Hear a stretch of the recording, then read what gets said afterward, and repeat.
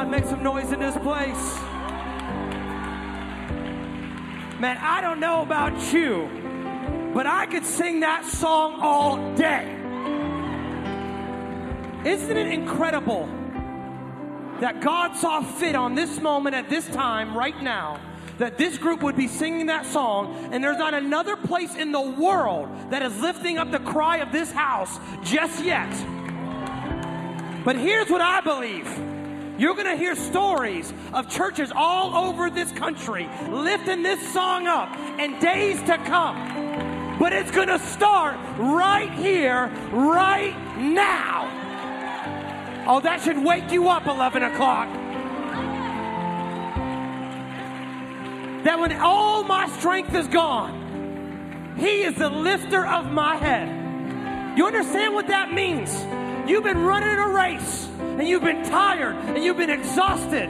I'm on the 3rd floor of my hotel. I had to go up 3 flights of steps. I thought I was going to die on the 3rd flight. I was exhausted. And when you're exhausted, your position becomes this. But God will lift your head in the moment of exhaustion.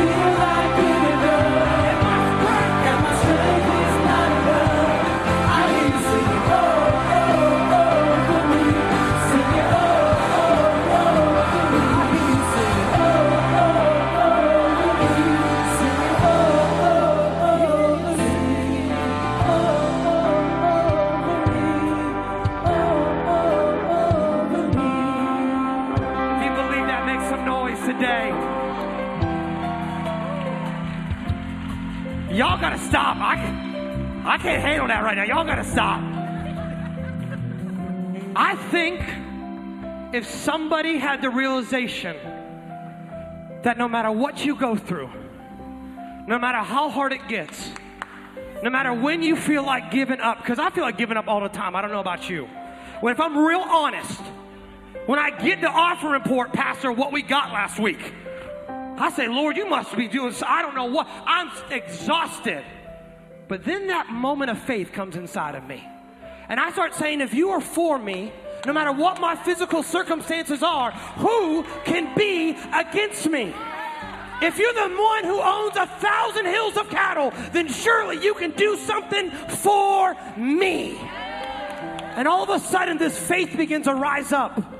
This tenacity to believe that if my God has me, then not one person on this world or in hell below me can do anything about it. They can try, but they can't. Anybody in here have a scar? Anybody have a physical scar on your body? No, anybody have one that's decent to show? I don't want you pulling me and showing me your buttocks or something like that, you know. I've got a scar right here on my knuckle from like 8th grade. I was in a pool party at Corey Baker's, and he had braces, and I accidentally hit him, and blood went all in the pool. We had to evacuate everybody. But I left a scar on my knuckle for it. Here's the thing about scars. We look at them at times, if we're not careful, and think they're disgusting. But the reality of a scar is it was an open wound that got healed stronger than the original skin. And because it was healed stronger than the original skin, here's what I want you to know. Your scar is not evidence of a defeat. Your scar is evident that on your worst day, the enemy tried to take you out, but he couldn't. And I believe some of us in here have emotional scars, damaging scars, pain inside of us that we think, man, it's ugly and it's grotesque, but it's nothing like that. If it's anything, it's a testimony that you cannot be defeated because of the God that is with you, shielding you from anything that comes against you. And it's a testimony. that on the best day the enemy had, it wasn't good enough. Let's pray. Father, I just pray, God, that you would do something incredible right now at 11 a.m., that you would give us an encounter with you that changes us forever. Thank you for this song and this music and this declaration that we make over Riverside, California right now, that your shield is surrounding this city and you're going to bring revival to this church. And we're not going to have room enough to contain it. In the name of Jesus, we pray. Amen. Amen. Give somebody a high five next to you. And let's get this party started. Thank you, worship team.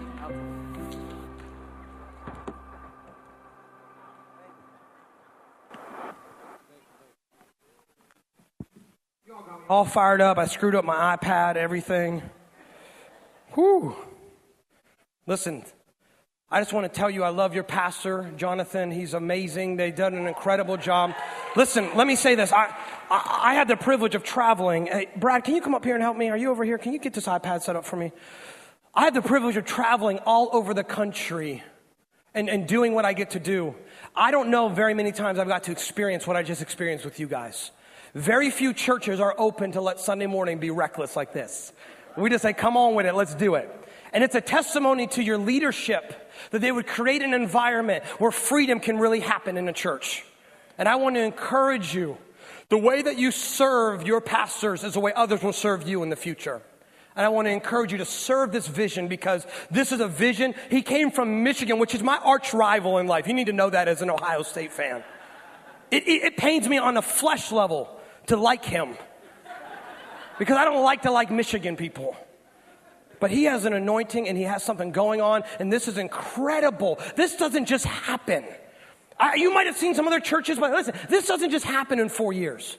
And I want to encourage you, you were in the right place for the right time, and here's what I really believe. As he drove me through the city when I got here on Friday and showed me around, I felt this just inside of me that the first 4 years were incredible. But God has something planned for the next 4 years, and here's what I believe. It's so good that he won't tell you because you won't believe it. So step into it and just get excited because God is going to do something awesome in this place, and you have an opportunity to be a part of that. I'm here with Brad, who came up here. He's from our school of ministry we have back home. He's a graduate. He's one of our youth pastors at one of our campuses. Brad, stand up. Brad is 22 years old. He's a good-looking kid. He is single and ready to mingle. If you buy 2 books, I'll give you his cell phone number. So ladies, have at it. No, but we're blessed. I wish my wife could have been here. She's expecting our second child. We have our son, Parker James, who's 1 year in a couple months. You see him? Look at that little redheaded baby. Come on, somebody. And then that's our other child. That's our dog, Griff. He's a 100-pound Great Dane, and he runs around like a nutcase. You see a little bit of him right there. And so she wishes she could be here. She'd love to have been here. You know, your pastor blessed us and put us in this beautiful hotel, okay? What's the hotel called? The Mission something, right? Yeah, it's gorgeous, right? When we got to it, I'm with Brad, okay? I'm with this 22-year-old dude, right? And I'm like in this like resort honeymooning hotel. And the first thing I say to Brad when we get there, I say, do not take any pictures of this hotel. Because if my wife finds out that I stayed in this place without her, my stuff will be outside of the house when I get home. She's that kind of woman. So what I said was, I was fishing with your pastor. I said, well, I need to come back and bring my wife and be with your church a little bit more. So we have to set that up at some point so I can bring her to that hotel, right? Come on. Shameless plug to come back to the church. No, but I miss her. I can't wait to see her. And I've been blessed to be with you. If you've been at the conference, we've had a good time, haven't we? God's really done some cool stuff. And so I came up here kind of a little, some of you are new like, man, this guy's like crazy. Well, I've been with y'all for a couple days on Red Bull and caramel macchiato. So I'm just like pumped up. And this is the 11 a.m. service. And listen, I've got a couple campuses and we have a lot of 11 and 12 o'clock services. And I'm going to treat you guys like I treat my church, okay? The 11 a.m. service is a sinner service. Because y'all couldn't get up early enough to come to the 9 a.m. So y'all a little wild right now, and I appreciate that. Today we're going to talk about how to become notorious, okay? Every one of us is known for something. Some of us were popular, some of us were good athletes, some of us were in the band, but we all have something that we're known for. And if you have a phone or you have a thing to take notes on, I want you to write down one thing for me. I won't ask you to write down anything else, but I want you to jot down one name. I want you to write the name of one person that you know who's not at church with you today. We're going to get to it later. I just want you to write down that name and keep it, okay? Write down that name. Today we're going to talk about how to be notorious. Can you say notorious to me? Notorious. Listen, I need you to say it the way it's supposed to be said. Can you say it like this? No. Notorious. Ain't nobody ever does that when I ask them to do it like that. So listen, we're going to talk about being notorious, right? I was notorious as a kid because I got in trouble. Notorious is what you're known for. And I was notorious for getting in trouble. I liked the attention I got from getting in trouble because my classmates enjoyed it. The teacher didn't enjoy it, but I liked it. And so I was constantly doing things to get myself in trouble. Now, I was in 7th grade, and anyone here ride the school bus to go to school? Anybody? Y'all do that in California? I mean, I know they have to navigate the smog to get you to school, but y'all do that? And so I rode a school bus, big yellow machine, right? Got on the bus and you'd sit there and this one particular day we had a substitute bus driver. Now the thing about our normal bus driver, her name was Pat, she was cool. She'd let us do some stuff, like kind of push the envelope as long as we didn't wreck the bus. And so she would just let us have fun and be goofy and all that kind of stuff. But there was a substitute this one day, and here's what I know about a substitute. There's no rapport between you and the substitute. They never have to see you again. They never have to deal with you again. They will sell you down the river if need be because there is no rapport, right? And so right when I get on, I see the substitute and I make a conscious decision to not do anything stupid on this morning. I'm going to stay out of trouble. I'm not going to cause problems. I'm going to ride the bus. I'm going to put my head against the window and I'm going to let it numb me to sleep. If you've ever been on a school bus, you know what I'm talking about. You come on, you put your head on, oh, it feels so good. Brain cells are leaving as it's hitting your head, but I don't care, it's so great. And so I'm on the bus, I'm ignoring it, but some other kids weren't doing that. And some other kids were grabbing pieces of paper, balling them up, and they're throwing them at the front of the bus. So what do you think the front of the bus does? Throws them on back.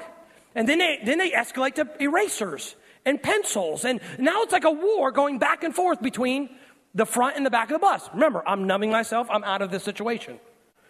Well, all of a sudden, this girl named Tanya. The thing about Tanya is Tanya was a hood rat. I ain't joking, Tommy. She was a hood rat. I ain't playing with you. I mean, she was ghetto fabulous. I don't know what to say. I grew up in the hood, so if y'all can't tell, just get ready. So, like the country hood. Can I say y'all? And I'm like gangster at it too.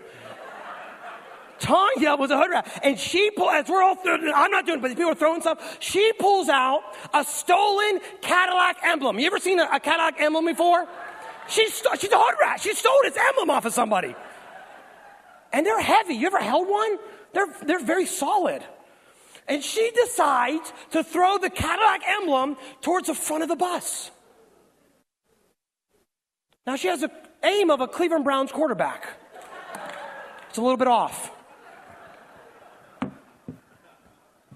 Just a little bit off. And it misses her target, and it's going right for the substitute bus driver's head. And I'm like, oh, Jesus.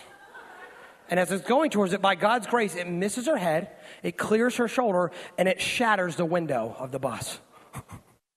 Right when it happens, she turns into Chris Farley from Billy Madison. Oh, my God! I'll turn this dang bus around. And we're swerving all over the road. I mean, kids are screaming. I'm smacking my head against the window now. I mean, it's crazy, right? I mean, it's pandemonium. 7th grade. Well, she grabs a little walkie-talkie, and it's like... And then she reverts the route and just goes to the school. A whole bunch of kids didn't go to school that day because the bus never picked them up. And we pull into the school parking lot. The door opens, and 5'5" Mr. Yancek walked on the bus with his afro. He was white, too. It was a crazy afro. The 70s were good to Mr. Yancek, I'll tell you that much. And he comes up, and he is madder than a hornet, right? And he says one thing: who threw the Cadillac emblem? Now, I'm just sitting there. Because listen, I ain't do nothing. I'm out of the situation. And then he asks again, and nobody talks. It's like quiet. Because where I come from, snitches get stitches. I ain't talking, because Tanya got a blade under her tongue, and she will cut me out. And I'll be bleeding in the back of the bus, dead. Not that day, on another day that you ain't expecting it. Because Tanya's hood. And so I'm just sitting there minding my own business. And you remember how on the buses, there's that giant mirror that the bus driver can see everybody? She says, I don't know who threw it. But when I look back, all I saw was the redhead. I know, racism, right? I still think I got a claim I can put on that school. Now listen, because I was known as a troublemaker, Mr. Yancek said, I knew Jurassic. My last name's Jurassic. People call me Jurassic Park. He said, I knew Jurassic had something to do with it. He marched my little 7th grade butt off that bus and gave me 3-day suspension for it. It's a true story.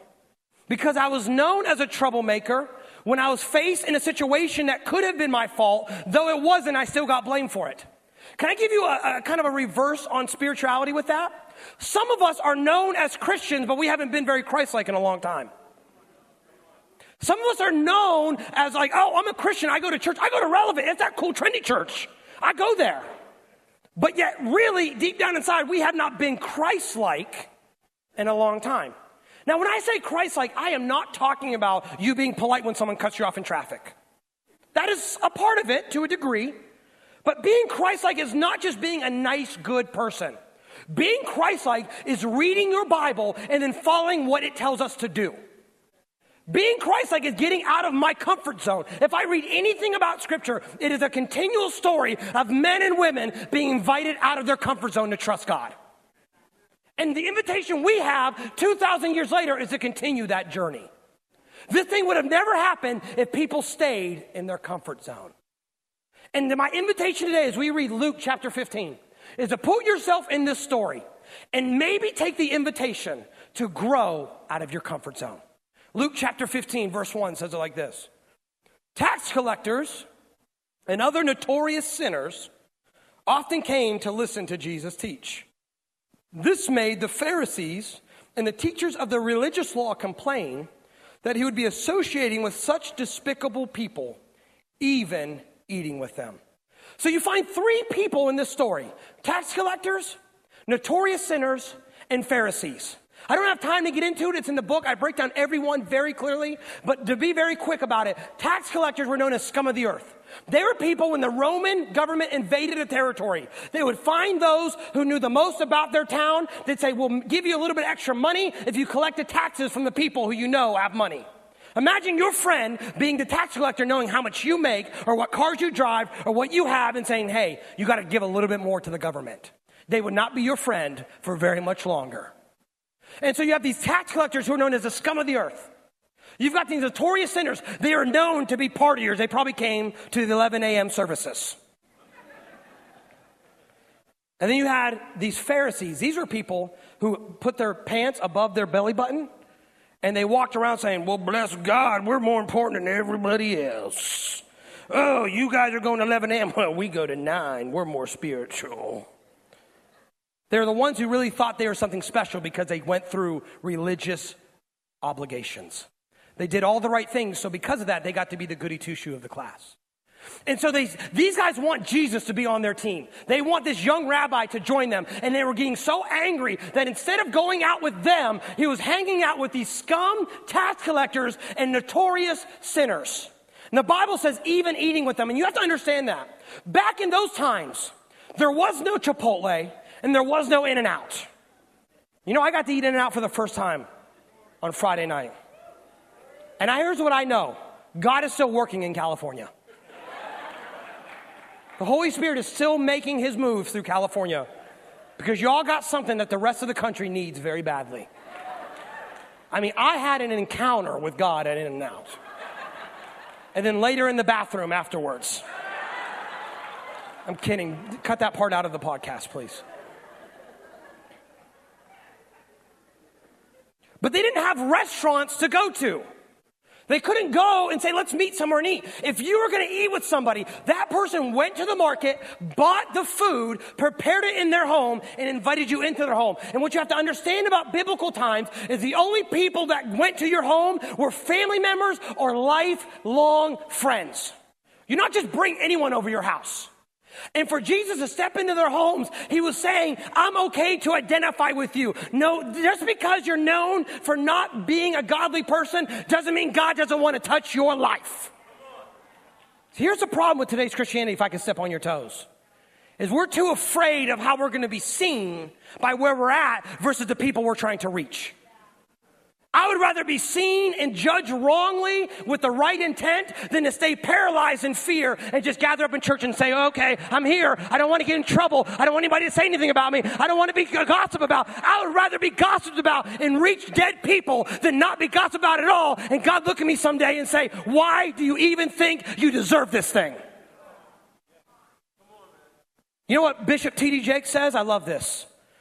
He says, if I Google you, and there ain't no controversy around you, you ain't doing nothing for Jesus.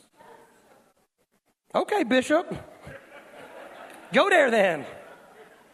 And what he's saying is he's not saying that you go do bad things. I'm not telling you to go to the strip club to start a strip club ministry so you can go see some girls. I'm not telling you to put tracks in G-strings. That was a little offensive. I apologize. Pastor Jonathan will clean everything up next week, I promise. G-string don't mean Jesus string.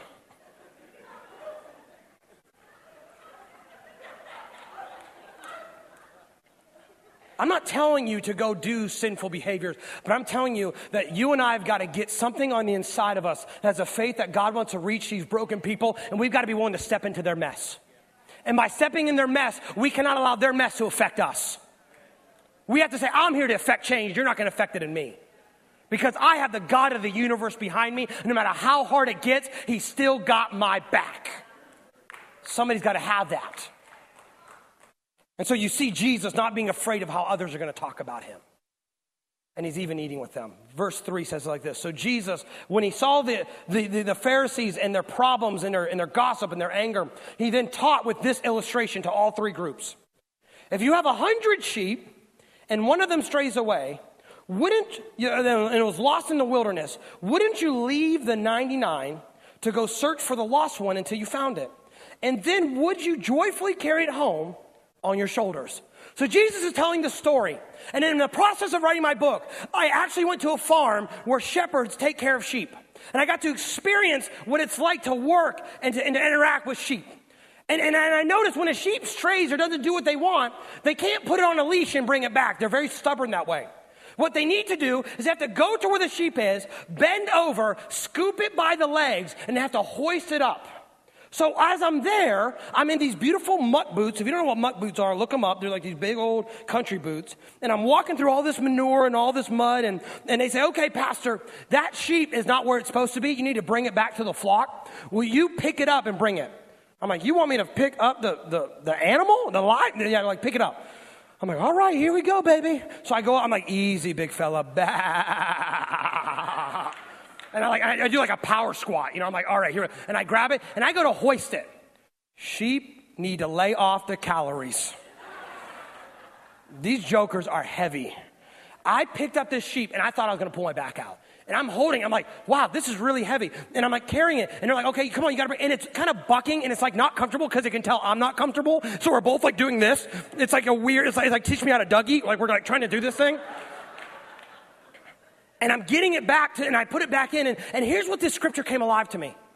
When a sheep wanders and it needs brought back, it's not always an easy experience. I broke a sweat. I was pulling some muscles. I was dealing with the fact that sheep wasn't totally comfortable with what was going on, but it was needed because that sheep needed to get back home. And so what the Bible says here and what Jesus is teaching is if you find a lost sheep, then you need to carry it back, not begrudgingly. See, too many times in church, someone leaves, like, oh, look at them. They're gone. They're not in church no more. And you just want to bash them. We want to make them like, well, we don't need them here. We're better off without them. And we want to belittle these people that God's like, I died for that person, dude. I gave my son for that person. And you want to belittle the fact that they're screwed up? Well, duh, they're screwed up. I sent them to you to shepherd them. And I'm not talking to your pastor. I'm talking to the congregation. We're all to shepherd people, because if we've been found by God, then our responsibility is to find others.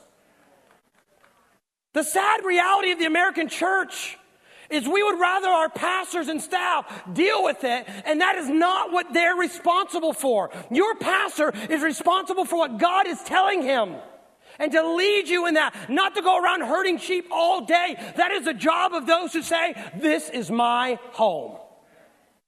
Now listen, this ain't a feel-good message. This is a kind of a call to action message. It's going to hurt a little bit. I hope you're okay with that. But we've got, and not just begrudgingly, we got to be joyful about the fact that we have messy people in our church. I've got some people in my church that on my own I would have never associated with. But because God has sovereignly touched me, I pray to him to have the grace to continue to touch them. Because too many times, people in church are cray-cray. If you're not laughing, you're the person. You're like, I don't think anybody here's cray-cray, because you cray-cray. You just don't realize it. That's okay. You're supposed to be here.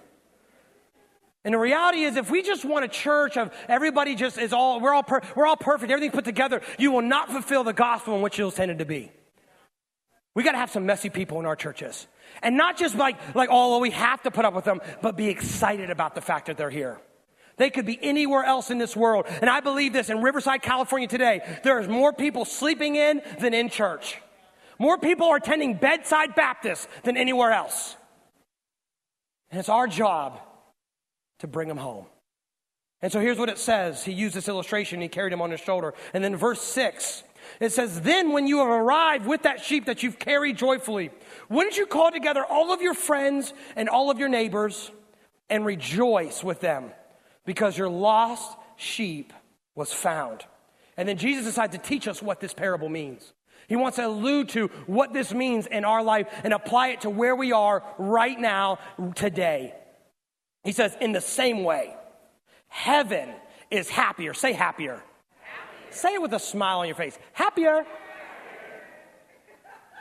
I looked like a psycho when I did that, didn't I? Heaven is happier over one lost sinner who returns home than 99 righteous who've never strayed. Now listen, I'm not saying heaven's disappointed in 99 righteous who haven't strayed. We need 99 righteous who won't stray. But you have to understand the heart of God. He did not come to this planet to affirm good people and say, yeah, I'm just happy you've been good your whole life. He loves them and he values them and he appreciates them. You're needed for this thing to work. We can't just have a church full of sinners, because there's got to be some shepherds to help lead that flock. But what he is trying to say is, I'm a God of the universe who created mankind, and I love them so very much that I would send my only begotten son, not to condemn the world, but to save the world. Now here's what's powerful about John 3:16 that many people miss. It says that he came to save, he gave his only begotten son. It did not say he gave his best son. If God gave his best, it's like having shoes. I love shoes. I have 10 pairs of shoes. If I give you one pair of my shoes and it's my best pair, I still have 9 more pairs I can put on and walk around. But if I give you my only pair of shoes, then I choose to go without so that you can go with. The Bible says that God sent his only begotten son. He said, I will go without the very thing I love the most. I'm a father of a 1-year-old. I alluded at the conference that my story is, my mother had me at 16. She chose to raise me and not abort me. She believed that God can take any mess and do something incredible with it. And she raised me. She could have gave me up. She chose not to. And I never met my dad. I never met my biological father. I'm not upset. I was upset about it for a long time. But by God's grace, he healed me through having a son. And I look in my little baby boy's eyes, and I realize there's nothing that would stop me from giving my life to this kid. There's nothing that I would do to make his life better than mine. I'd give up everything I had for this child. And I was afraid to be a dad because I didn't have a dad. And when I had this child, I looked into his eyes and I said, my whole world starts and stops with this kid. I don't care about how many campuses we have. I don't care about how many people came this weekend. I don't care about any of this stuff that is attached to this world. All I care about is that this kid has a chance to know his dad the way I never knew my dad. And then I think about God and how much more he loved Jesus. I think about the fact that this was his only son, just like mine. And he says, I'm going to give him to mankind. And they're going to beat him. They're going to whip him. They're going to spit upon him. And the Bible declares that he was so beaten that he wasn't even recognizable as a human being any longer. And they're going to nail him to a tree and leave him for dead. But he wants to do this for them so that they can come back to me. And when that burden grabs a hold of me, I no longer worry about my status and where I'm at. I no longer worry if others are going to gossip about where I go. I no longer worry about who I'm associating with and if church people are not going to like it. I start saying, these people are what God died for, and if I'm going to love what he loves, then I need to value what he values.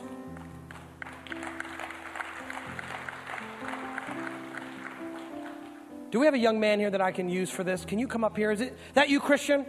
Come on up, buddy. I need you to help me one more time. Remember that name that I had you write down?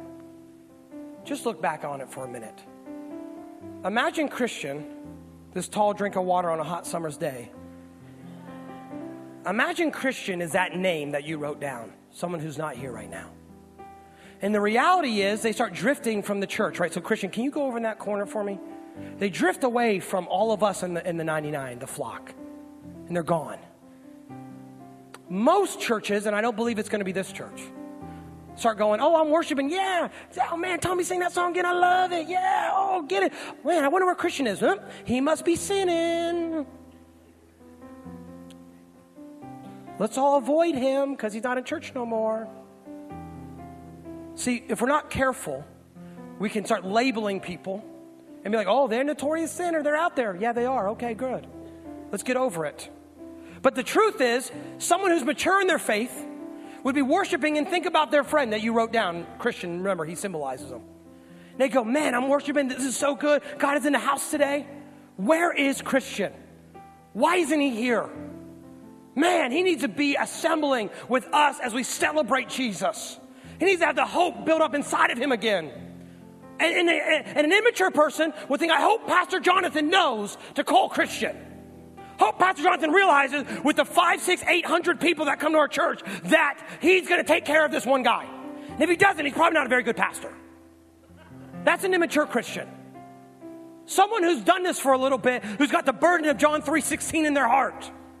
Says, Christian, man, God, as I worship, I'm worshiping in place of Christian. I'm worshiping for him, and I'm making a stand when maybe no one else is thinking about him. You put him as a burden on me, and I'm going to worship. And when you do that, your proximity to Christian starts getting closer because God is drawing you together. And you keep praying for him. As you're praying for him, you're getting closer, and you're getting closer. Then maybe you text him, hey, I've been thinking about you. I'd love to get coffee. And if they've been hurt by church, you don't make it overly sensitive. You don't shove it down their throat. You just keep loving them, and you keep loving them. And then you're hanging out, and you're doing life together. And all of a sudden, you and Christian are very close to one another. And then by the power of God, because God loves him more than you do, maybe, just maybe, he's going to say, hey, next Sunday, what about, maybe I'll come back to church with you.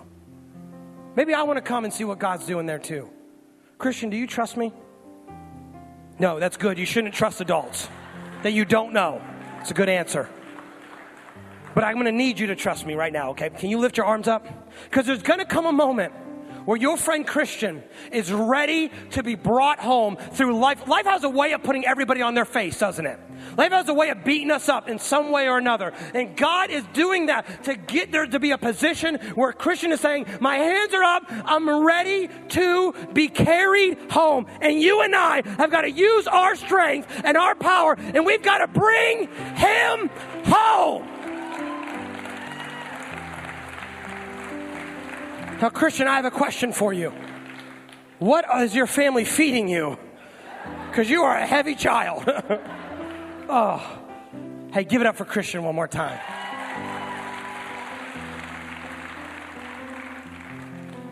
See, God's values need to become my values. And God would delight in nothing else than you taking that name that you wrote down and bringing them home.